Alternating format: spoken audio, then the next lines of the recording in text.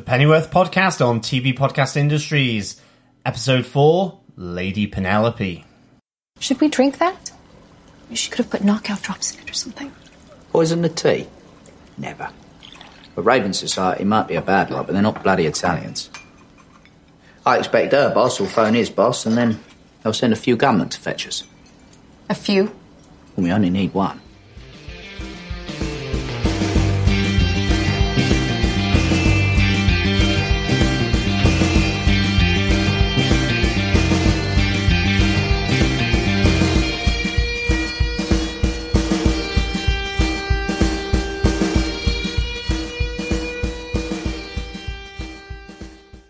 Welcome back, governors, to this episode of Pennyworth, Lady Penelope. So, should I say, welcome back, chauffeurs or drivers of that esteemed pink vehicle from the Thunderbirds? Mm-hmm. Yes, we are on our 4th episode review of Pennyworth on the Pennyworth Podcast on TV Podcast Industries. Really good episode. I am one of your hosts, John. You forgot what you were supposed to say there, didn't you? Yes. And I'm one of your hosts, Derek. I kind of forgot what I was about to say there as well. I've just been resisting the urge to do an impression of Parker from Thunderbirds, because I kind of think the Lady Penelope relationship with Parker, her chauffeur, is what this whole name came from for this episode, because we have Martha Kane with her chauffeur, Alfred, who future chauffeur will say. Yes, my lady. That's pretty close. That's pretty good. I didn't see the two of them tangling up their threads on Thunderbirds. Yeah, so no tongue action in Thunderbirds None of that. At all. No. Yes. Should be ashamed of yourself, Alfred. But we are on our 4th episode of Pennyworth so far, and thanks to all of you who have come over and subscribed to us on the podcast. Mm-hmm. It's really good to have you on board. Great to get the feedback through it as well. And again, just another shout out. Please subscribe, share the podcast, share the love. You can do that through tvpodcastindustries.com, mm-hmm. where you can join any straight-laced or groovy podcast catchers of your choice. We are on Spotify, Apple Podcasts, or Google Podcasts, whichever you want to do. Yes. Yeah. And for feedback, we have a whole range of different ways you can get in touch. You can send us email, feedback at tvpodcastindustries.com. Mm-hmm. We have our voicemail tab on the right-hand side of the screen when you head on over to our website over at tvpodcastindustries.com. And, of course, we have our Facebook group and Facebook page as well. Yes. Just head on over to Facebook and search TV Podcast Industries. Mm-hmm. You can go to facebook.com/groups/TV Podcast Industries now. And this is the 2nd episode we're recording this week. And I'll tell you, it will settle down. I promise it will. I know it will. For all of our fellow governors out there, it will settle down. But I've been getting so many more messages about, is there another episode coming out today? Than actually people asking about the episodes or telling their feedback about the episodes. Everybody seems to be really confused about when episodes air for this show, partly because Epix was trying to reward people who subscribed to the channel early, so they gave them 3 episodes early, and then they were trying to reward people that didn't subscribe early but give them an extra episode, which is why we have episode 4, the episode we're recording right now, the 2nd episode we're recording this week. But I'm assured from now on, every Sunday night at 9 p.m. Eastern Standard Time on the Epix channel, you will have a brand new episode of Pennyworth, 5 through to 10, one a week, every week from now on. So it'll settle down. Everybody can just relax in front of the telly, watch the episode. Finally, a rhythm has come to the scheduling. We love the rhythm. Yes, rhythm is good. Uh-huh. It allows you to digest and then go on to the next. Chit-chat about it for the remainder of the week and then come to the next episode wondering... Yeah. Did they get it right? Did they get it wrong? Is my theory correct? What's going on here?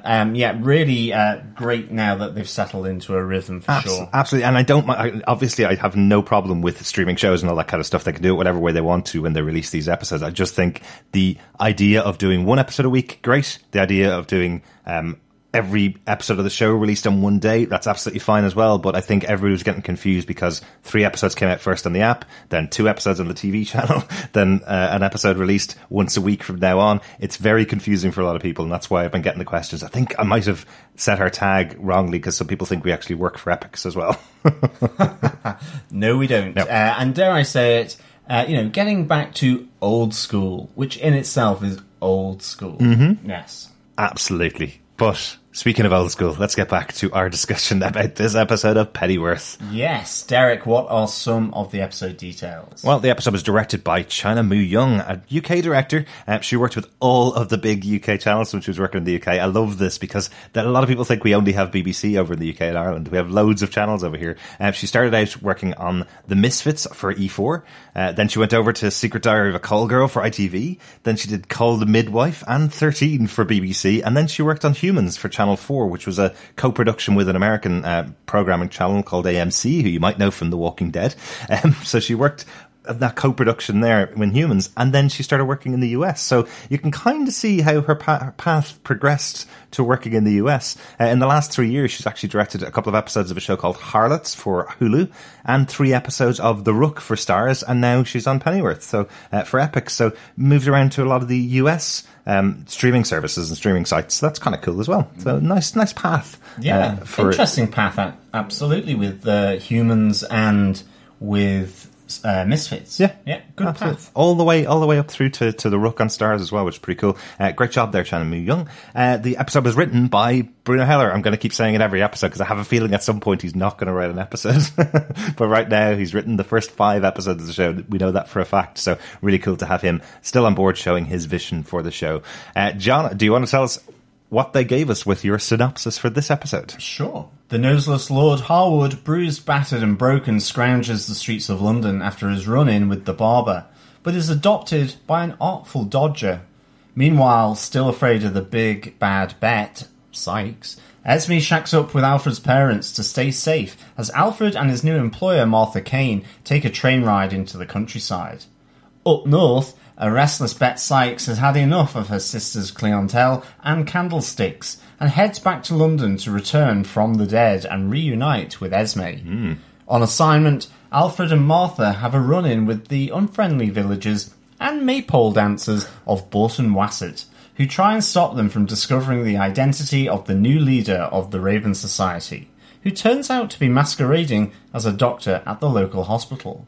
Having obtained their intel, Alfred and Martha head back to London, where they exchange a kiss, and further tragedy strikes for Alfred at his and Esme's new home. There are some massive moments in this episode, obviously, as you can tell from the synopsis. We're not going to go into all of them straight away. The way we've been talking about our podcast is because the show is set back in the 60s. There's lots of questions about the past of Alfred, so we're going through our top 5 questions about the episode. Things that popped up, answers we have by the end of the episode, and some that we don't, some that'll be answered hopefully in the future. My first question for you, John, possibly you might know the answer to this before we get into our top 5 questions.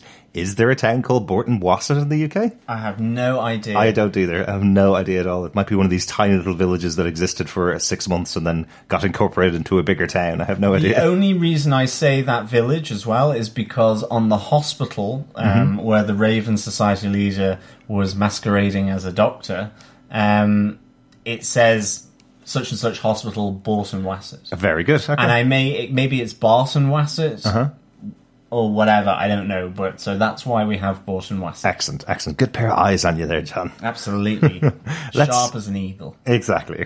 Let's get into some of the discussions about our American Eagles in the show. Nice one. Question number 1. Did Martha Kane know Thomas Wayne before this episode? It's a big question because Alfred actually specifically called it out in episode 3. Do you know a guy called Thomas Wayne? And she said no.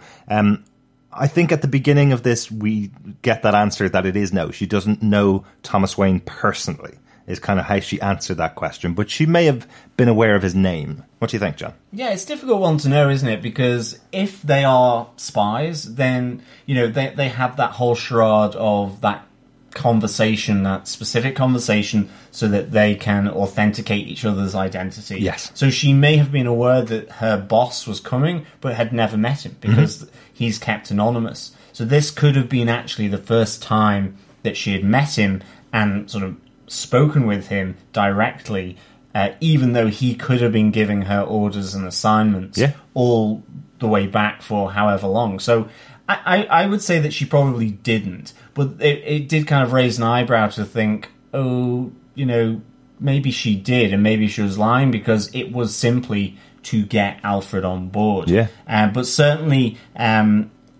I think she probably wasn't lying. I think she didn't know him, and this is the first meeting, because we do have that really interesting conversation where they're asking about where they come from in the US, and we have Thomas saying Gotham, and she's kind of like going, is it true, all those kind of scare stories? And he goes, Gotham will be the Zurich of the Eastern Seaboard. So interesting stuff. Showing his love for Switzerland, as we know from Gotham. Exactly. Thomas Wayne has got a cabin in Switzerland that is regularly visited by Alfred and Bruce over the years. So showing his little love for the safety of Switzerland in his proclamation that Gotham will be like Zurich in 2 decades. But I suspect his aspirations for Gotham will be dashed on the rocks of reality in the near future. For sure. Yes, unfortunately, it won't become the Zurich of the Eastern Seaboard. It will probably become the kind of slum city of the Eastern Seaboard. Well, there's nowhere like Gotham, I think. Or the differential between rich and poor of the Eastern Seaboard. So it'll be like the city of London. Maybe. I don't know about that now, John.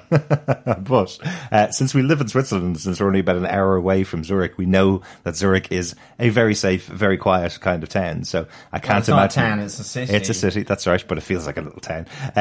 But I can't imagine Gotham ever attaining that status, though. But I do like the traditional optimism of Thomas Wayne appearing in this show. He's a philanthropist in the past. In the comics, the little bits we know about him is that he is a person that does care about the public and cares about fixing things by using his powers to do so. He's kind of a champion for the underdog. So the idea that he would think that Gotham's going to fall off a cliff into darkness, that probably would go against what we do know about him. Yeah, I mean, they have a really kind of interesting conversation as well here. I think one of the ones that struck me was just how he gives her a gun, he gives all the stuff that she needs for this new assignment, which is to find out who the new leader of the Raven Society is, now that Lord Harwood has kind of gone to ground and had his nose chopped off and is now sort of begging for doggy treats in the back alleys of London with his new Artful Dodger. Kind of, I don't know, chaperone or something like that, So he gives her a gun, and I think the interesting thing that we find here is that the No Name League thinks that Alfred is worth the investment in the money. And very interesting. It really is. And to some extent, maybe that suggests that Thomas, at this moment in time, doesn't. I mean, who knows that he's just following the orders of his boss, who is the leader of the No Name League. Okay. Maybe that's the case, but certainly the way Thomas approaches it with Martha, who's concerned that she's just been given a gun and her deal with Alfred is no guns. He goes, "We'll just pay him extra. The League thinks he's worth it." So that's kind of interesting. Is it just the League, or does Thomas still got he's kind of neutral about it, really? Because I think that's the thing, that at the moment the main interaction here is with Martha, but I like this kind of idea of the relationship not being that immediate, that it takes time to digest and evolve, and actually may come through Martha. Absolutely, with Alfred, absolutely, because this is the first time we've heard for definite that Thomas works for the No Name League. We didn't get that confirmation in the first couple of episodes. We know he was trying to recruit Alfred to this organisation, but never said what the organisation was. We found out last episode that Martha works with the No Name League, and now we find out here that he is also in the No Name League. So they're both on the same side, effectively, trying to battle against the Raven Society by finding out who their leader is. So we're getting a lot of information between them. I love the conversation between the two of them where Thomas is trying to work out why a woman such as Martha Kane would join the No Name League, and she just kind of goes, or he says it's a calling. He agrees with everything that they stand for, and she kind of says, well, I get bored easily. And then a little bit later on, when Alfred asks her why she's involved, she says it's a long story. One of a couple of times she says it's a long story, so she doesn't have to explain herself. So there's, once again, she does feel like that traditional spy, I suppose, who's not willing to give up any information to anybody. The tight-lipped kind of spy. I think that's kind of cool. So yeah, I mean, but she does give some information up to Alfred as well, and obviously what we will come to a bit later is maybe, at least with Alfred, she is putting down those barriers a bit. And actually with Thomas at the moment, it is purely working relationship rather than a romance. and a connection in that sense. Yeah. I think the other thing, just quickly coming back on the No Name League, I'm glad they said the name of that society again, because I always thought it was the No Name Society. Yeah, yeah. Because when Thomas did say the League think he is, I immediately thought of the League of Shadows, and I was like, oh my goodness, what's going on here? But Is Ra's al Ghul going to arrive suddenly? And so I'm glad that it kind of got clarified, really. Yeah, absolutely. That's a couple of things they've done in the show in the last couple of episodes where you're going, I know you're writing all the scripts, Bruno Heller, so you have it in your head exactly who these characters belong and what box they all belong in, but you may need a character to be on screen just to go, what we're talking about here is the No Name League, because we hear the League and we think of something completely different from DC Comics. One of the couple of things that I just, one or two other little tiny things to pull out here. He says he's from Gotham, and she indicates that she went to Duke University. Duke University is in North Carolina. There's a couple of Air Force bases around the area and a couple of Army bases around the area, which would kind of make sense that she would have gone to college near to Army or Air Force if her father was in the war and traveled a lot. So I like they have that little connection there, even though it's just one line from him where he says, oh, you went to Duke. Oh, okay. Go Demons, he says. And she says, no, it's Devils in Duke. So it's just a nice touch. She calls back to it later on that she is the child of a travelling soldier, effectively. Yeah, so she calls him a lifer as well. Exactly. Yeah. Which is something that Alfred kind of, is kind of intrigued by, because he's like, 10 years was long enough for me. And so, yeah, that's a nice little bit of intonation between these two. And I think, again, just making that distinction between maybe how Martha sees the army and soldiers because of her father, and how Alfred does with his knowledge and experience in the jungle, but also with Davy Boy and Baza. Exactly. And finally, the other tiny bit of information that came out here, important because we probably thought it was a bit shadier than it actually was on the show. We were wondering whether Lord Harwood is actually the leader at all, or whether he was just covering up for the leader, as all good third or fourth in commands do.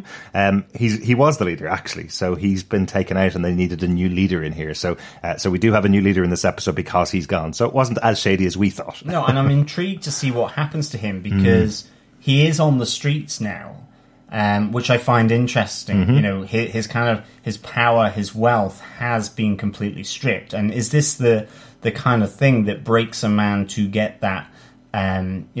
Supervillain won't be the right word, but that antagonist to Alfred, which could be really interesting. Is this, again? We've kind of said this with Bette Sykes. Is she Alfred's Joker? Is Lord Harwood Alfred's Mad Hatter or something like that?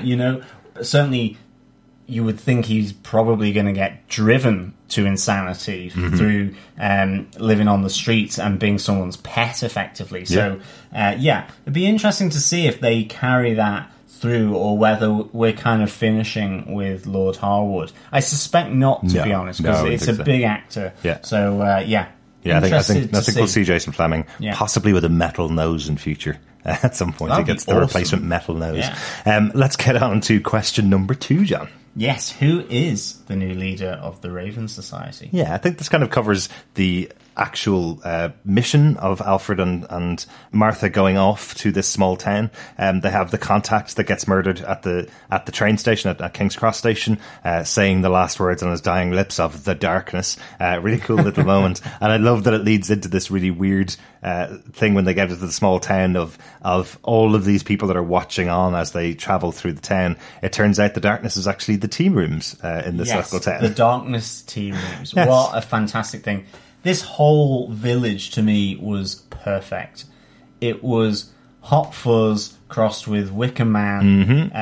Just a really sense of rural darkness and weirdness. You've got the maypole, you've got the maypole dancers, you've got the darkness tea rooms, you've got all this kind of, quiet village, but people standing around watching, and it really fits into that kind of horror genre from Britain, such as The Wicker Man, and which Hot Fuzz successfully emulated as a comedy. A dark comedy at that, and it is a really great little sort of nod to that Wicker Man type horror. Yeah. You know, The Hills of Eyes, that kind of thing. Well, like, you know, I'm a city boy. I'm from Dublin City, you know, and going to small towns in the UK or Ireland, there is always that moment when you get off the train and you come into a small town where everybody knows each other. Everybody's eyes are on you the minute you get off that bus or get off that train or get out of the car, because you're something brand new in the local area and nobody knows who you are until you've identified yourself as a friend of someone from the town. You're the weird one. But to your eyes, everybody in the town is staring at you from the moment you arrive. So it has formed the basis of so many great sci-fi and fantasy and fiction novels in the UK and Ireland, definitely, particularly. And in the US, obviously, they also have that idea of the southern counties where it's a much smaller town. There's much smaller number of people. They've had tons and tons of horrors based in small towns in the US as well. So it's just that idea of being in a place where everybody knows each other, but they don't know you. So what does that mean, you know? Yeah, no, absolutely. Yeah. But it turns out that the Darkness Tea Rooms has a gun-toting proprietor who gets shot through the chest. Mm-hmm. But I like how Alfred operates here in this town. He likes to draw attention to himself. He's trying to get noticed as well. He's trying to get captured. You know, for him, the quickest route from A to B is just to get captured, miss out the middlemen, and get to the front of the queue with the leader saying, "What are you doing?" You know, and I like that. That's kind of his modus operandi here. Is let's just get caught. Let's make a fuss. Let's stand out. Because that's how we're going to find out who the new leader of the Raven Society is. And I mean, the moment that they kind of leave the Darkness Tea Rooms, I think that chase scene is just great. I loved it. I thought it was really dynamic. The jumping over the walls. I mean, one of the guys who's chasing them before the maypole dancers come in to attack them, he does a proper run and leap over the wall. It felt really, really good, this chase scene, and I really liked it. I know what you mean. It felt really dynamic, and again, given there's not a huge amount of gunplay and there's no big car chase going on in this scene, it shouldn't feel as dynamic as it is. It's really well filmed and really well put together as a scene. It feels really actiony in the middle of this small town in the UK. You know, I think it's really a really well done scene, and really enjoyed seeing these together. You're right, that whole thing about Alfred as well. There's a certain intelligence to a character that kind of goes, right, we're going to arrive in this town. They've already killed our contact, so they know we're coming. So all we need to do is look at the people that are looking at us and make one of them take us to their leader, because that's what they're going to do anyway. So we might as well just not play about, just go and do it, basically. So it's a certain amount of intelligence to completely read your enemy and every step they're going to go through, and just choose the steps you want to choose out of their plan to fulfill your plan. I love that he walks up to the other two people that were about to chase them, gives himself up, and eventually headbutts one of the guys in the face because he's given out to him about the woman who shot herself in the head with her own shotgun. Remember, it wasn't Alfred that did that, but he's given out too much about that, and Alfred's kind of going, look, I'm here to do business. Maybe I'll do business with you. Because he can't do business with me. That is a great scene. It's really comedic. You know, he gets punched, and then there's kind of the sides swipe as well, and he's like, hang on a second, I'm trying to do business here, you know, and then comes in with the headbutt to knock out the guy. You know, I really think that was just genius. It was so well timed. You're kind of waiting for the woman to come in with a straight off kick to the midriff just to disable Alfred. No, she's a much smarter businesswoman than that. So I definitely like that. Like the attack by the maypole dancers as well. I love that they attack Alfred, leaving Martha on her own, which gives her the opportunity to just pull her gun out and point at them and going, get out of here, and they both run off immediately. So I do like that they completely underestimate Martha, which is something that we heard a little bit from Alfred. I think Martha calls him, "Oh, you're a general old-fashioned sexist," to his face, which he takes as, does that mean I have sex with a lot of people? Because he doesn't have any idea what a sexist is at all, which I really like that little touch. There's a little bit of innocence in Alfred, even though he's not generally seen as an innocent character. It's because he's effectively saying women are a complete mystery to him. You know, he understands men. Men have to prove themselves and have to go out and find themselves, but women know who they are from when they're born. And Martha's kind of looking at him going, hang on a second, you know nothing, and you're an old-fashioned sexist. And that's how the whole thing plays out, and that's why it's interesting with the maypole dancers ignoring her, and she actually is the one that drives them away. So I do like that they have a little bit of power in Martha here. Yeah, I mean, I have to say, I love the fact that they had maypole dancers taking out Alfred. I mean... They are the most evil-looking maypole dancers I've ever seen. They're proper scary. I mean, weirdly, I do remember maypole dancing in my neck of the woods growing up. Yeah? And up around in the north of England, in the rural areas. Because, yeah, it was one of those things. In fact, I think, someone that my brother knew did maypole dancing. Okay. But it was all women mainly, or girls, because it's a fertility kind of rite. Okay. It's done in the spring. It's all about fertility and so on. Now, I think in the UK, it was you kind of have like ribbons from the top, and you wind it round slowly until you come into the middle, and so on. But yeah, I mean, it's really, really kind of weird. I mean, it's kind of gone now, but I do remember that those kind of pagan traditions being around still when I was a kid.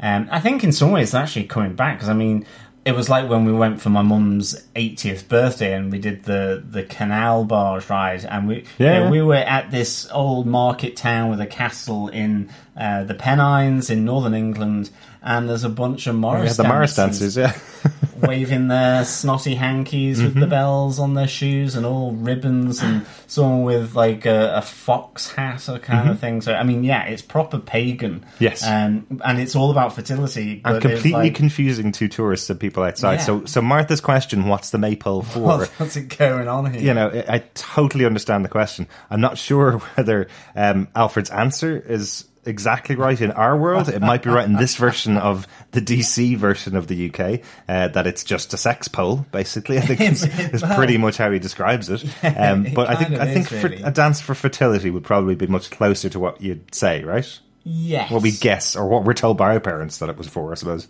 Yeah, I think, well, no, I was told it was just kind of a pagan dance. Just some dance. I wasn't being told it was for sex, fertility, or anything like that. I mean, it's kind of... It's an evolution of dancing around a tree in the spring to bring forth the rites of fertility or something. Right. Okay, interesting. Yeah. And then you kind of put strangers into a wicker man and burn them alive. Well, sacrifice maybe to not. their gods. Yay! Maybe not, but I did like there was a touch in the episode where someone tells Alfred that they will just set him on fire on the top of one of the guys from the Raven Society says that they're going to set fire to Alfred, which is definitely a reference to the Wicker Man. Oh, big time. So I do like that. Let's get back to some of the other stuff that's going on in these scenes with Martha effectively gets injured in this battle going on, this chase scene that's going on. She gets injured in the leg, and Alfred kindly sends her off to the local doctor, but we find out that's the person they've been looking for the whole time. I do like that Alfred works his way up through the other men in the organisation, just going, you don't sound like the leader of this organisation, and they get somebody else. It's kind of like the I want to speak to your supervisor moment, if you've ever dealt with a customer services operation, and it's like, no, I heard you in the background of this call, so you can't be the supervisor. You're just the guy that sits next to the person I've been speaking to. I love with Alfred where he's wearing the blindfold but goes, I can see your shoes. Those are not the shoes of the leader of the Raven Raven Society, and makes his way all the way up to meeting the new head of the Raven Society, Dr. Frances Gaunt, who's a female leader. I think this might be a little reference to the now former British Prime Minister Theresa May, because she describes her ascent into this position as the leader of the Raven Society as, well, none of the men wanted it, so I had to stand up and take it, which is what it feels like when Theresa May talks about how she became the Prime Minister. Nobody wanted it. Every leader of every party, when there was the big vote in the UK, every leader of every party left their jobs and walked away, and she was the only person willing to stand up and take the beating that she got for the next 2 years as Prime Minister of that party, or Prime Minister of the UK. She was the only person willing to stand up, and that's what this character sounds like. That's what Dr. Frances Gaunt sounds like. She didn't particularly want to be leader. She wasn't on the path to it, but it sounds like she just had to stand up and take this position. So I think that's quite interesting. Yeah, and Frances Gaunt is played by Anna Chancellor, who was in Four Weddings and a Funeral. She was Duckface from Four Weddings That's and a who she Funeral. was. And she was in Hitchhiker's Guide to the Galaxy as well, Yes. with Alan Rickman. Yes. So, yeah, she's certainly a staple on UK television for sure. You know, she's done something like Downton Abbey. Now, it's not something I watch, but... and also, I remember her from Penny Dreadful as Claire Ives as well. Very good. Yeah. Yes. The story kind of revolved around the Ives family, didn't Yes, it? exactly. In the show, so she's probably a pretty important character in there. But yes, all I remember her from is Duckface. Thanks for putting that out, John. I was trying to picture her face and why I knew it so well. But I love how she comes across here. It's a very... just the intonation of what she talks about, it's almost like she's kind of scatty. She's talking about French doors and so on and all this. And why? But if you want a door, why would you put glass in it? Because that's a window. So why do a half window, half door?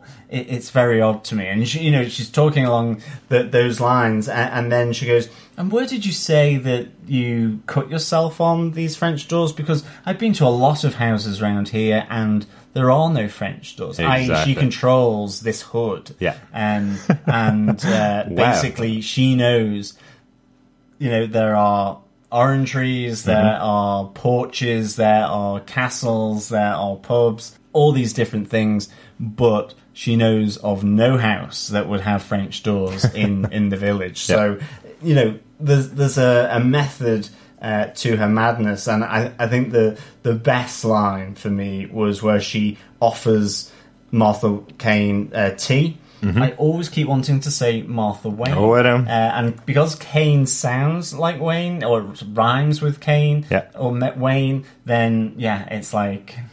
Well, the official Pennyworth account did put out her photograph after this episode saying, "Is everybody enjoying seeing Martha Wayne in the show?" So it's not just us, it's everybody involved in the show. There's been quite a few little jokes going around from the people that are following the account, kind of going, even they can't get it right. We all know it's just going to be Martha Wayne. So this isn't the big surprise like Barbara Kane in Gotham eventually becoming Barbara Kane, the mother of Barbara Gordon. So it's not that big surprise. No. Everybody knows this is going to be the real mother of Bruce Wayne. So. But just coming back to this bit of dialogue, she goes to Martha Kane, "Tea?" and she goes, "Herbal or Earl Grey?" And Martha Kane goes, "I'll have whatever you're having." And she just replies, "I'm having gin." Absolutely. Which is a great answer. Absolutely. Martha, I'll stick with the tea, obviously. I do like that when Martha's trying to get out of the place as well, she's been given the injections and been treated as the doctor is treating her, as Dr. Gaunt is treating her, and then she realises that she's in a bit of a bad situation and asks for her clothes back, and Dr. Gaunt goes, no, I burnt your clothes. You're not getting out of here. You're going to die here, basically. So I really like that conversation. But I think this is one of the things that really comes from the scene. This leader is a very strong leader of the society, but what we realise as the whole scene plays out is the Raven Society think that Alfred and Martha are there as assassins to kill their new leader, like they killed Harwood, effectively. They believe that Lord Harwood was killed by the No Name Society. So what we're kind of learning here is that the Raven Society seem to think that the No Name Society are trying to physically, violently take all of them out, and potentially that's the whole setup from Detective Inspector Aziz and the ruling class. The Prime Minister and the ruling class are trying to pit these two organisations against each other so they'll take each other out.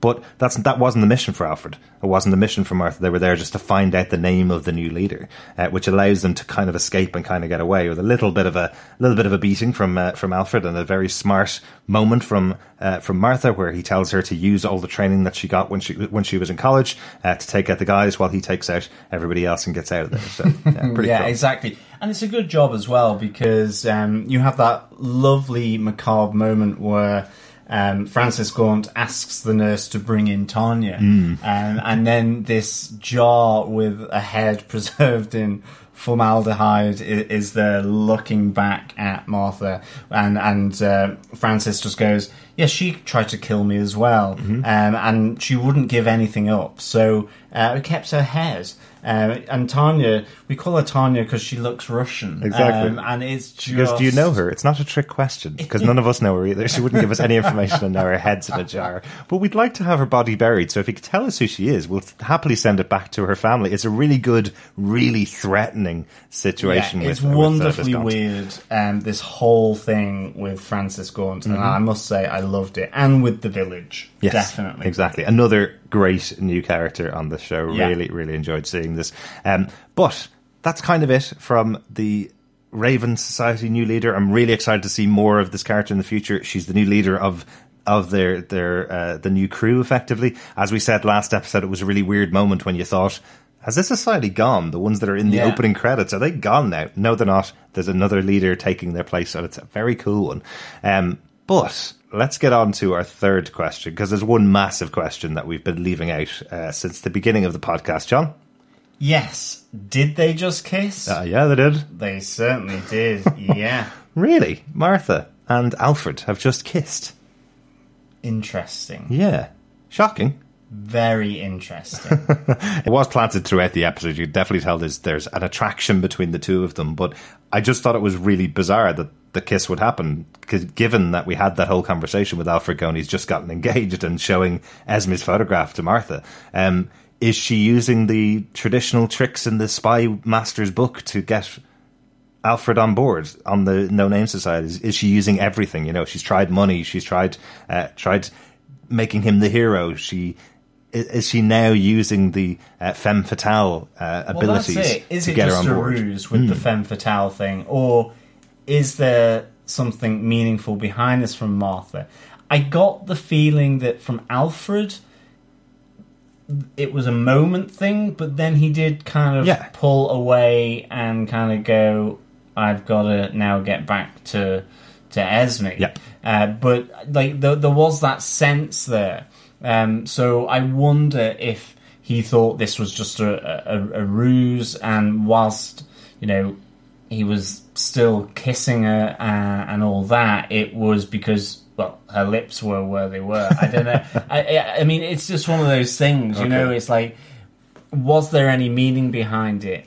And it'll be interesting because, I mean, at this moment in time, her and Thomas Wayne certainly don't have anything. It may be a lonely existence as a field operative in a foreign country. No explanation for Alfred there, though, John. And, you know, as I say, she has this really good connection with Alfred throughout the whole of this episode, you know, from the Scotch eggs at the bar in the Severed Arms, where Alfred's trying to explain to her what a Scotch egg is, to, you know, the chase scene and the rescue scene, as you say, all that kind of stuff, and sharing bits about her life and her father. So I wonder if it's just that, and really, at the end of the day, there's not too much to read into this.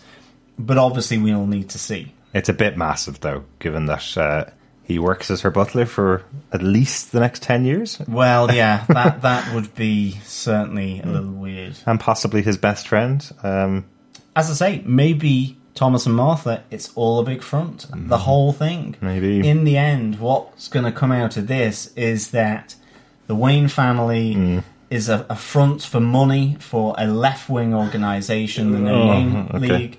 And Alfred is their protector and bodyguard, who is going to be there to save them. Except he fails one night in an alley as they come back from the opera. Interesting. Let's just make sure we say that the DC universe has multiple realities. Yes, so this could just be an alternate reality where Alfred has a relationship with Martha Wayne before Thomas Wayne does. So it doesn't necessarily mean, don't worry, doesn't necessarily mean they're rewriting 80 years of canon storytelling where Thomas and Martha Wayne never get together. This could just be completely alternate reality that we don't actually know what's going on at all in the future. And Wayne Enterprises is trying to do good for society. It sees itself as a philanthropic commercial entity. So Johnny with the big words this episode. I know. I love it. That is just probably one of the big questions from the episode. And I suppose my answer to the question is, it's a bit awkward, because of everything we think we know about what's going on with the characters, there's loads more to this show. We're only 4 episodes into a 10-episode season to begin with, and potentially 6 or 7 years of TV storytelling. So I'm not going to read too much into this moment between the two of them. A little bit disappointed in Alfred, given that he's just gotten engaged to his girlfriend, who they're currently together, right? He hasn't broken up with her a 4th time, has he? No. I think by the end of the episode. By the end of the episode, yeah. And I think ultimately that's possibly more the issue with the kiss at this moment, is that it's way too soon. And he's just gotten engaged to Esme, and you're just there kind of going, Alfred never seemed like that's the kind of thing he would do. He would always be this kind of moral, have a value on something as to whether you treat someone right or not. At least that comes from Gotham and so on. And maybe this is just that lapse that happens. Or maybe this is where he learnt that lesson. That's one of the things, someone who's got great moral standing and great moral abilities later in life usually has gone through moments early in their life that taught them to be that way, and this may be a teaching moment. But it did seem like, oh, hang on a second, what's going on here? You've just spent 3 episodes setting up this relationship with the two of them, getting them ready to get married. Esme's been talking about the wedding with Alfred's parents, saying both of them need to get involved in the wedding planning and all that kind of stuff, and then suddenly you got this moment of the kiss. So that seemed like a big shock, but there's a bigger shock to come. But let's take a little detour after that question. On to another question. Up north again. Bayek, lads, you smell gorgeous tonight. Well, who would win in a battle of the Sykes sisters? I think it would be a dead run, actually. I think it would be even Stevens, to be honest. It's a great battle, though, isn't it? It's amazing. It's the the cabin fever that obviously Bet has here, and I love the fact she's just, I'm sick of you and your clientele coming in here, with Lulu doing things, candlesticks being placed in places, areas where candlesticks shouldn't be placed, unless it's a temporary kind of candlestick holder, maybe. Maybe. But it's just the fight that they have was just really, really good. The radio to the face, and then Bet comes back with the tea towel around her head, and slams her into the wall. And finally, as siblings do, the older sister, Peggy, can't let that rest and does another attack on her sister as well. I just thought it was really, really nicely done. It really is. And I also like, the idea, we've had this, we both have siblings, that moment, and probably it was me doing it, and probably John, I can imagine you doing it as well with your family. When you have control of the radio or the TV and people are annoying you, and you just turn the volume up, because that's effectively what's happening with Beth. She's listening to a song by Dusty Springfield, which I'm going to talk about a little bit in our notes. But she's listening to this song and she's really enjoying the song, but Peggy's telling her to be quiet because she's got a client in the house, and she just keeps turning the volume up on the radio, which is that moment where you're going, oh, you're really niggling at your sister here. You can really tell that the two of them are sisters. And I love how the whole thing ends as well, as Bet leaves the house to head back to London, and she's still a bit pissed off, really, about the fight between the two of them. And she goes, I'm going back to my friend Esme in London. And you see Peggy kind of going, it was just a fight, like. Yeah, you're leaving? It was just a fight. We just beat each other up and beat each other bloody for 10 minutes, but it was just a fight. We're still sisters, like, Yeah. I must say, and the other thing as well, Bet goes, I know when I'm not wanted. Yeah. But I think this is something that the show gets really well. I think it nails, actually, is that kind of tit for tat slagging, if you want, between people. It's the sharp retort, always. It's the back and forth of insults that ultimately aren't meant in an insulting way.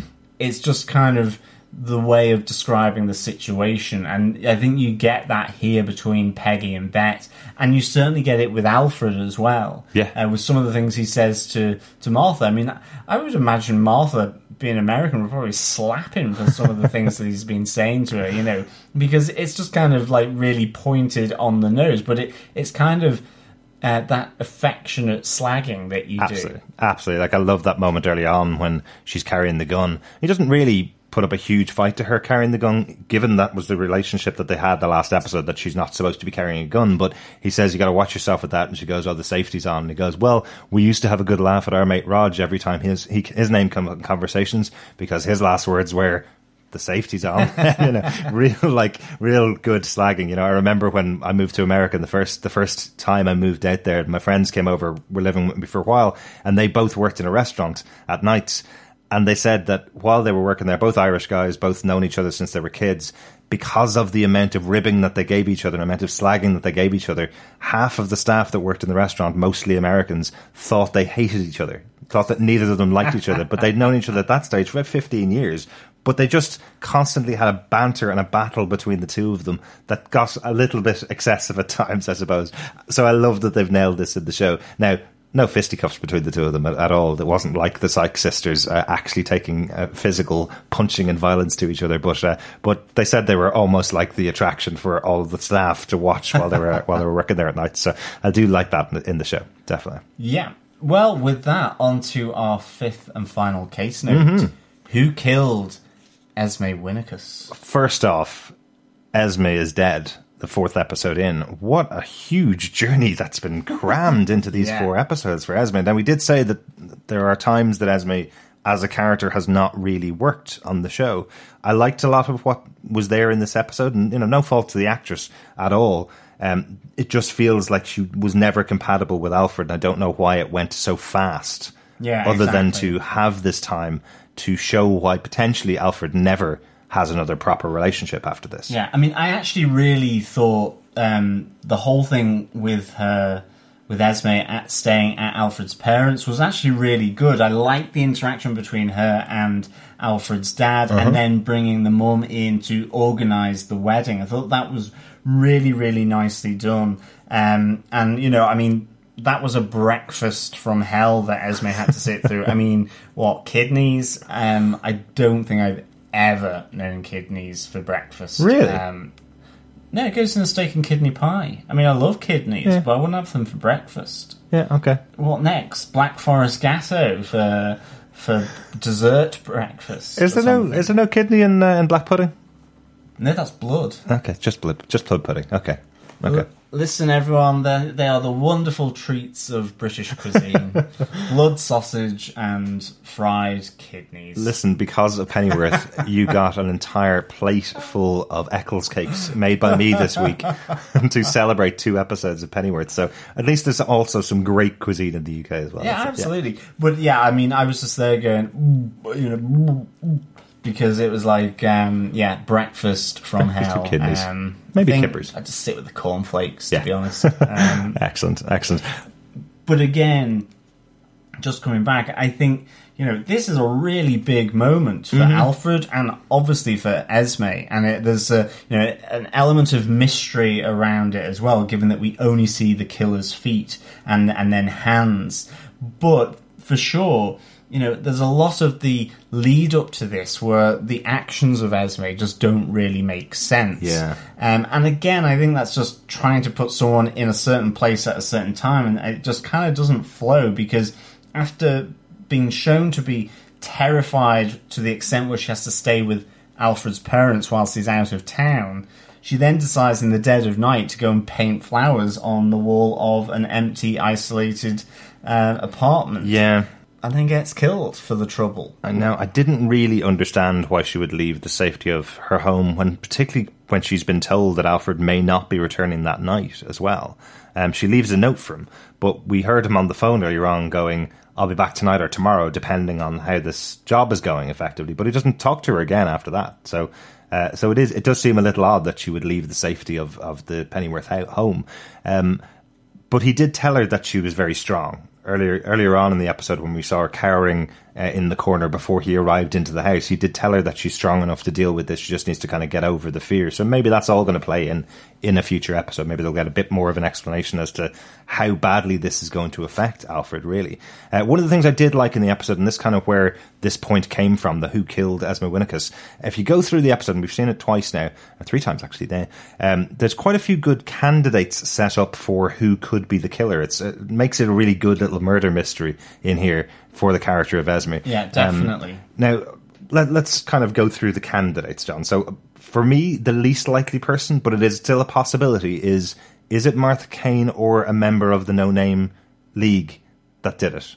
You know, we hear that effectively at the beginning, Thomas Wayne, we hear him telling Martha, basically, under any circumstances, we want Alfred to be part of this group. At any cost. At any cost. And we also see that Martha's very interested in Esme, asks for her name and her photograph, basically. So we know that she's been shown a photograph of Esme. Yeah. Now, not casting aspersions on Martha already. She's only been on the show 2 episodes, but we don't know anything about her. She's very quiet about her past and very quiet about what's been going on, only releasing small bits of information to Alfred, not enough to really tell much about her character. I like her. I like the character, but we don't know anything about her at all. So it is a possibility that she took the opportunity to take out Esme. Yeah, I mean, not like a love triangle thing. I think it's the least likely that it's Martha. I think one up would be that it's someone else from the No Name, because I think Alfred has just left Martha. Yeah. So she has to do a quick run to the apartment. So I think in Agatha Christie kind of style, that's probably definitely the least likely, and I'm glad it is, because I think then if her or the No Name League, or dare I say even Thomas Wayne, were responsible, that would make then that secret that they keep from him forever whilst he's their butler. I can't imagine. I just think that would be potentially just not a great kind of idea, to be honest. Yeah, it'd be kind of ruinous to the relationship if they did that, definitely. I was just wondering if perhaps the information came from Martha Kane and somebody in the No Name League possibly acted on it, not on her orders or not on Thomas Wayne's orders. Somebody else got the information, and that's what caused the death of Esme, I suppose. Another possible as well is Detective Inspector Aziz. We hear him threatening Alfred early on in the episode in the nightclub that Alfred used to work at. I think he's now a patron there, is what it seems like, with the amount of money that he's making. I presume he's no longer working the doors of the club in Soho. But we have that conversation between D.I. Aziz and Alfred, where he says to him, does Esme know what you do? Does she know what you're working at? So he knows who Esme is. He knows all about her from the pilot episode. So you're wondering whether potentially this organisation, another organisation, the ruling class, I suppose we would probably call them, under the Prime Minister and under Detective Aziz, potentially they are trying to give a warning sign to Alfred to stop him working for the Ravens or for the No Name, to keep him back on track. Because you hear Alfred kind of questioning throughout the episode whether he's doing the right thing. Is it fair of him to hide this side of himself from Esme? So, yeah, I mean, this is one of the, I think, even though it's possible, maybe not the most likely, it's the one I kind of want to be the case. I mean, certainly, at least from the shoes, it's probably more likely to be a man, but we don't know that for sure. It could be a woman wearing trousers, absolutely. And certainly, I think this, for me, would be really, really intriguing, because we've seen, Inspector Aziz, he's potentially being just the neutral copper who would work with Alfred. He's working for the Crown, as we've seen, and indeed he wants and is trying to recruit Alfred to them. So it's this battle between the No Name League and the Crown for Alfred's services, basically. And I think that's a really nice kind of point where this would tip Alfred into pledging his allegiance to the Crown and the Queen to work with Aziz. Oh, his allegiance is to the Crown. She just doesn't pay as well as the rest well, of them. That's true. Yeah, that's a good line. I love that stuff, and I love the whole idea of Alfred kind of going, oh, we'll tell the Queen I like her as well. Just make sure that you say it respectfully to her. Yeah. really, really like that stuff. Another possible, John? Yeah, is Peggy Sykes. Maybe. Maybe. It's certainly a long shot, maybe. Mm-hmm. But, you know, Beth has been talking about this woman, Esme, all the time. We don't know to what extent Peggy is annoyed that she's left and is looking out for her sister, possibly. And we do see Peggy try and strangle Beth Sykes in the fight. Yes. You know, as a real threat. And so it's just that motif of the hands around the neck that this could have been Peggy Sykes travelling down to effectively protect her sister from this other unknown woman, as far as she's concerned, in Esme. Yeah. And one that most likely got her into the position of almost being hung Exactly. and killed. So is this the protective sister? We don't know. And certainly the hands clasps around the neck would suggest a familiarity which we've seen earlier in the episode with the fight between Peggy and Beth. So Yeah. I think that's an interesting one for sure, because I really hope we see Peggy Sykes in the show for longer. I think, you know, she's really, really good. Yeah. Yeah. So it's possible that it's her. I think, though, most likely candidate, which means it's probably not going to be her. And the most likely candidate is probably Beth Sykes. We already know that she knows Esme's address. Now, she doesn't know the new address, though. This is the new apartment of exactly. Alfred and Esme. So she doesn't know the address, but she was definitely keeping tabs on her and definitely heading to London to meet up with Esme. If Beth Sykes didn't kill Esme, what do you think it's going to do to her to get to London and find out that somebody has murdered the person that she's going to meet up with? And that's why, even though we've put her as the most likely, I think the story potentially is better where she isn't the one that killed her, but she is the one that's maybe more distraught about losing Esme than Alfred. And again, I think that's an important point. I don't think she knows where this new apartment is. Yeah. Okay, we don't know the times here, and maybe there's time jumps and so on, but that's not really explicitly made obvious here at all. Whereas I suspect that the good old detective inspector, as is, has been following her. You know, he's obviously knows about her. He's talked to Alfred about her, and so may have more of an idea that they have moved and this is the new address. Absolutely. Or is this all just retaliation from the Raven Society for what they did up in the town? Is this all to do with backlash about them finding out about the new leader of the Raven Society? So loads of options. I actually really do like how this played in the episode. I know losing a major character and someone that we thought was actually going to be involved in the show for quite a long time. I know it's quite a big thing to have a major character dying in the 4th episode. I love how it plays in here. And particularly, I know that it's a trope, a TV trope, that killing off the girlfriend to give motivation to the main character. But I think when you have effectively an underground war going on, which is how it's described by Aziz at the beginning of the episode, you do have to have casualties or else it doesn't mean anything in a show like this. So unfortunately, it turns out to be the girlfriend being killed at the beginning of the series to give the motivation. But we always knew that Alfred is being a bachelor into his 80s and 90s. You know, he really doesn't have a huge amount of relationships over the years. So we always knew that about the character. So this always seemed like a doomed relationship from the start, I suppose. Yeah. So sad to see it go this way, but I think it is a really intriguing point and hopefully a great jumping off point for the show. Yeah, exactly. Cool. I think on to some notes. Yeah. Derek, have you got any notes for this episode? A couple of notes. I loved some of the lines in the episode. I loved when Martha and Alfred are talking in the tea rooms and Martha goes, "So when the shit hits the fan, what should I do?" And Alfred blankly says to her, "Turn off the fan, I suppose, or stand behind something shitproof." Just great little lines. He's always had this deadpan sense of humour. This Alfred, all the Alfreds have always had that deadpan sense of humour, and I think it plays out quite well here.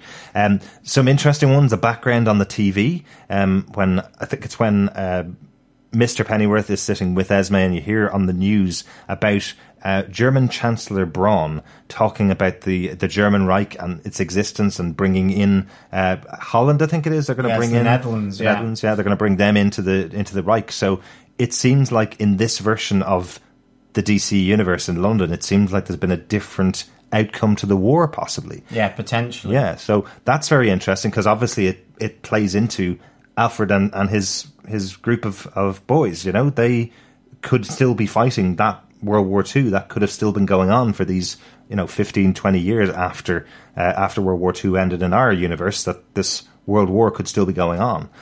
So that's quite interesting. That adds a little twist to the universe. Yeah, we have another great sort of deadpan line. We have Detective Aziz asking Alfred to join, with him, with the government, and that he could command an army. And Alfie points at the erotic dancer saying, that dancer over there could invade Russia all on her own. Me, I won't be commanding anyone anytime. Yes, absolutely. He kind of wants to be in between the cracks and make all the money. I do love that little line about the dancer. That's really, really good. One I just wanted to point out about the Dusty Springfield song. Dusty Springfield is probably very well known as a lesbian singer from the 60s. She's very well known and eventually was very much out about her long-term relationship with her partner. I just like that Bette is so attracted by the song. It just says a lot about Bette Sykes' character in this show to be so attracted to the Dusty Springfield song. Yeah. I think it's a really good music choice. If you watch 5 seasons of Gotham, particularly the first 2 or 3 seasons where they had a huge amount of budget that they could spend on copyrighted music, you absolutely could tell when they added in songs to the show, they were always really interesting, really different, and there was always a reason behind them, even naming a lot of the episodes after songs as well over the years. So so when you hear a good song on the show, there's usually a good reason it's in there, and I think choosing to have Dusty Springfield represent the personality of Bette Sykes is great.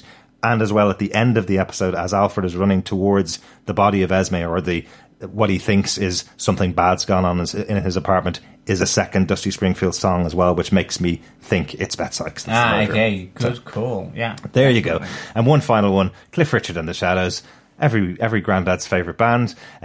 They broke up in 1968. The show is set in roughly 1963. So the announcement on the television that Cliff Richard and the Shadows have broken up is 5 years too early. But what's interesting about it is they say the Minister for Culture couldn't be reached for comment. So I think it's quite interesting because it does, again, give another layer to the society that's going on in the UK in this version of London in the DC Comics. Because would you ask, when Take That broke up in the 90s, would you ask the Minister for Culture for a comment on them breaking up? So I like this idea that you wouldn't really go to a minister to talk about it, but is there something very different in this world? But I'm just wondering, was Lord Harwood, he was a minister, was he Minister for Culture? I can't remember now. Wow, John. That's just throwing me right there. Yeah, we'll have to come back to you next episode. I like that. Yeah. See, this is what happens when you record 2 episodes in a week. Loads of stuff could happen that you're not aware of. Finally, because we always do a little Pennyworth phrase, John, can we talk about who is Gordon Bennett? I think we can. I think we have to, because we grew up in the 70s, 80s and 90s. There was a TV show called Only Fools and Horses, which everybody knows in the UK. They use this phrase, Gordon Bennett, all the time, and it's only when Martha Wayne looks at Alfred and goes, "Who's Gordon Bennett? Why are you saying that? Why is that coming?" that we actually looked up who this character of Gordon Bennett was. It's quite an interesting one, and I think they know the origin of this phrase on the show. I think Bruno Heller is putting this in as a little nod for people that do know. So now you're going to know what it means. Gordon Bennett was a socialite in New York. His father ran the New York Post.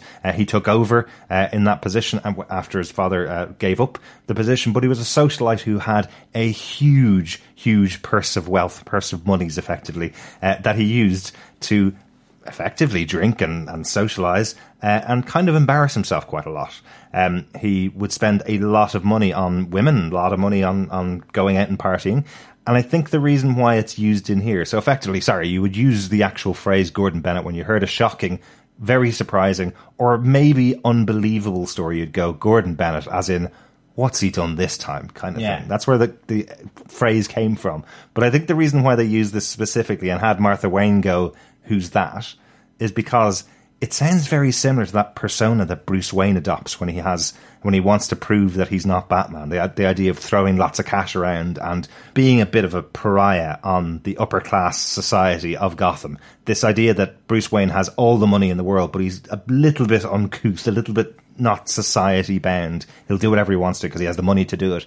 That's kind of what Gordon Bennett was like. So I like stuff, the touch. A little bit of history, a little bit of interesting story there from this one line of the show. So some good stuff going on this episode. Yeah, absolutely. Good stuff. Yeah. Overall, John, we're at that point. How would you rate Pennyworth, episode 4, Lady Penelope? I would give this 4 Scotch eggs out of 5. Right. For me, this is my favourite episode so far. I absolutely loved Peggy and Bet's interaction and the fight. It just, warring sisters. Mm-hmm. It was so good. And I loved the vibe of the village and with Martha and Alfred investigating. It was creepy. It was Wicker Man-esque. It had weird maypole dancers. I thought that Francis Gaunt was absolutely fantastic as this sort of slightly off-centre, slightly kooky leader of the Raven Society. Mm-hmm. Plus, we have this huge moment of Martha and Alfred kissing. Will that go anywhere? Will it not? Let's find out. Yep. We have Esme's death. Who killed her? Let's get sort of all Poirot on this because, it has that vibe. It's almost like, Death on the Nile or something like that. Who has done this? I'm really intrigued. It's a shame that Esme is gone, but I do feel that her story was probably done way too rapidly. Yeah. And it was just a little bit like a roller coaster ride of it's on, it's off, it's on, it's off, or it's engaged, kissing Martha, off, dead. And I think that's a shame. I think this could have made a lot more sense to give something to Alfred's character that we know about from him being Bruce Wayne's butler, and that confidant and effectively right-hand man at Wayne Manor. So maybe there will be someone else who, could also impact that. Maybe it's Martha, who knows? But there's a lot of intrigue here, and I really liked it. It's both a shame that Esme is gone, but I think also if her character was going to be written the way that it had been so far, well then it might be time that she did leave the series, because it was a little bit too sort of blowing in the wind, really. It felt a bit for me. You just didn't quite know which direction this character was going in. Yeah.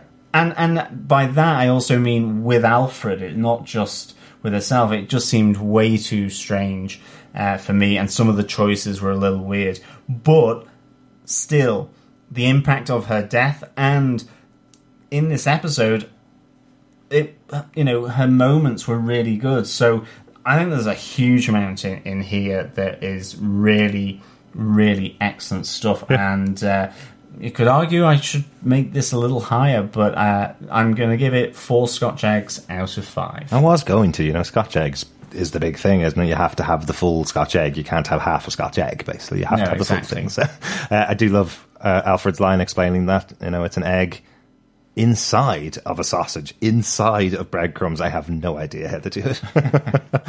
Let's get on to some feedback for this episode, onto our Royal Mail section. Before you go, be a love. Put stamps on them. Pop them in a letterbox for me. I can't do that. You can. Patrick Lemke over on our Facebook page says, loved Thomas Wayne's line about Gotham 20 years later. Gotham will be safe, he says, until he ends up in that alleyway. Absolutely. A great callback in this episode, having a father, a mother, and their son walking a back alley in London down past Lord Harwood, who tries to ask them for some money, and they beat him back and run away. That is definitely a callback to the final fate of the Waynes, definitely. isn't it? Yeah, really, really good touch. Over on Twitter, Amon Creates says, here's my big Pennyworth speculation. Alfred was Bruce Wayne's real father all along. The No Name League had set up Thomas and Martha's marriage with him as their butler as some deep cover-up. Interesting, yes. That's massive. That's a massive, massive theory. I'm not sure whether they'll change the entire DC universe by making Thomas no longer Bruce's father, just a work colleague of Martha, and covering up the relationship of Alfred as being the father of Bruce. It would change everything, wouldn't it? But again, I think, we've said, is this thing part of a cover?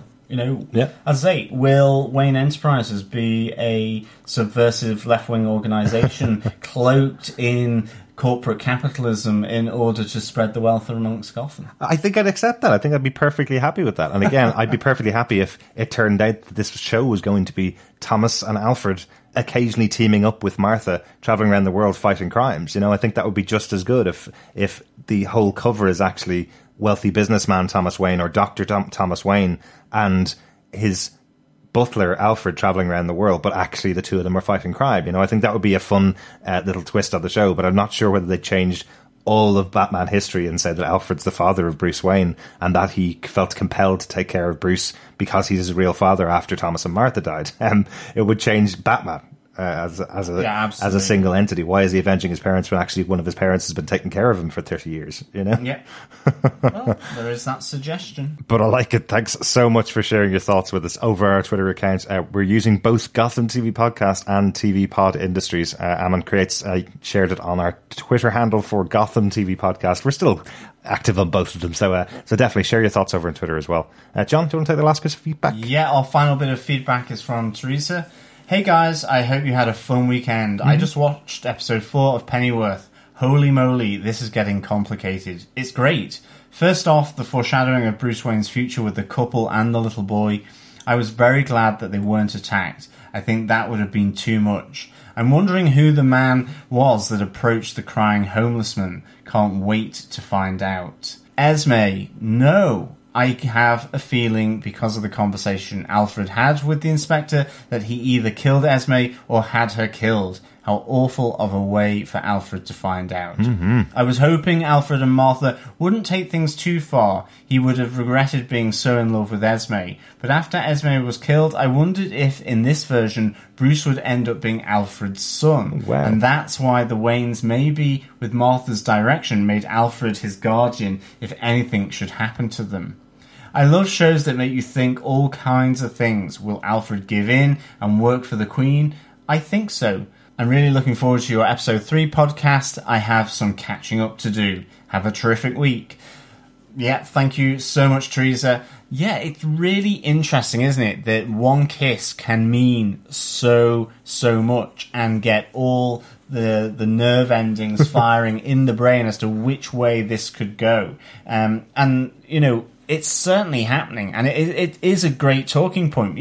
You've taken a character like Alfred, where the backstory has been incomplete, and all of a sudden, all these new possibilities of stories and story arcs are coming in. And I think that is the great thing about the Pennyworth show, is that, what Danny Cannon and the showrunner Bruno Heller have done is taken a character that was beloved in their Gotham run and are really exploring this character in his younger self. And it allows for all these lovely theories to come bubbling up to the surface. I must say, I'm also just coming to Esme. I wish she hadn't really been killed here. I wish there had been a bit more time, or maybe I should say that the arc that her and Alfred travelled on had been taken over a longer set of the episodes for this series.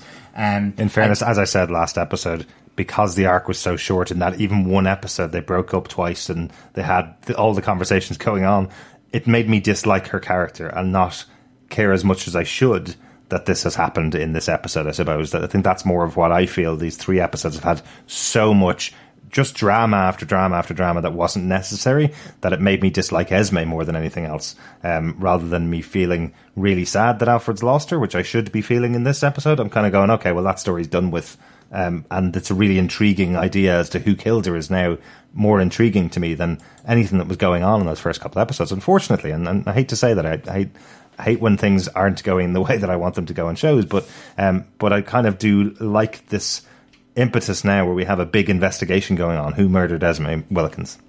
Yeah, absolutely. And I think I'm totally with you. I definitely feel it is the inspector. Dare I say it? An inspector called. Absolutely. And then killed her. Yeah, I mean, I'm very intrigued by that as well. And Teresa, we did talk about it earlier on. The homeless man on the street is not just any old homeless man. That's that is Harwood, and that's how far he's fallen from being the leader of the Raven Society to being on the street and effectively turning into the pet of a homeless kid. You probably noticed that the second time you watched the episode, there was so much going on, and if you watch these episodes back to back, episode 3 and episode 4, there may be little things that you missed in the episode, but it certainly made you think. Loads of stuff going on in here. Thanks so much for emailing us your feedback. If you want to email us your feedback or your thoughts on any of the episodes of Pennyworth as they're airing, you can email us at feedback@tvpodcastindustries. Yeah, and thank you to everyone for your feedback on this episode. It's really, really appreciated. Yeah. Some good theories out there. I'm liking it a lot. Absolutely. We're building up in this show. There's so much going on. We've still got quite a few episodes left in the show, and I think now if it settles into this weekly pace from now on, we're going to start getting more and more theories out of it. So really excited to see any of your thoughts as we go on. As we always say over on TV Podcast Industries, if you're enjoying the podcast, share it. Share it with friends. Share it with people that are into these shows. Share it with other people that might enjoy listening to our podcast and our thoughts, and might enjoy interacting with us and telling us what their thoughts and their theories about the show is. It's a small niche show at the moment, remember. It's on a very small network in the US, so it's not got a huge audience. So tell them about our podcast and tell them maybe they want to find a podcast that talks about the show like they do. Yeah, absolutely. Thank you so much, Governors, for joining us for episode 4. We'll be back very soon with our review of Pennyworth episode 5, entitled Shirley Bassey. Oh, yes. There's got to be a Bond theme tune in there, right? Oh, it's a bit Goldfingery to me. Maybe, but we'll find out on Sunday. We'll see the 5th episode of Pennyworth. Thanks so much for joining us. We'll talk to you again next time. Thank you so much, Governors, for joining us. As always, it's a pleasure speaking with you. I'm off to Boston Wassett to the Darkness Tea Room. They have the best baps in the village. I saw that in the sign too. That's hilarious. But I'll probably just grab a gin. Yes. Bye. Bye.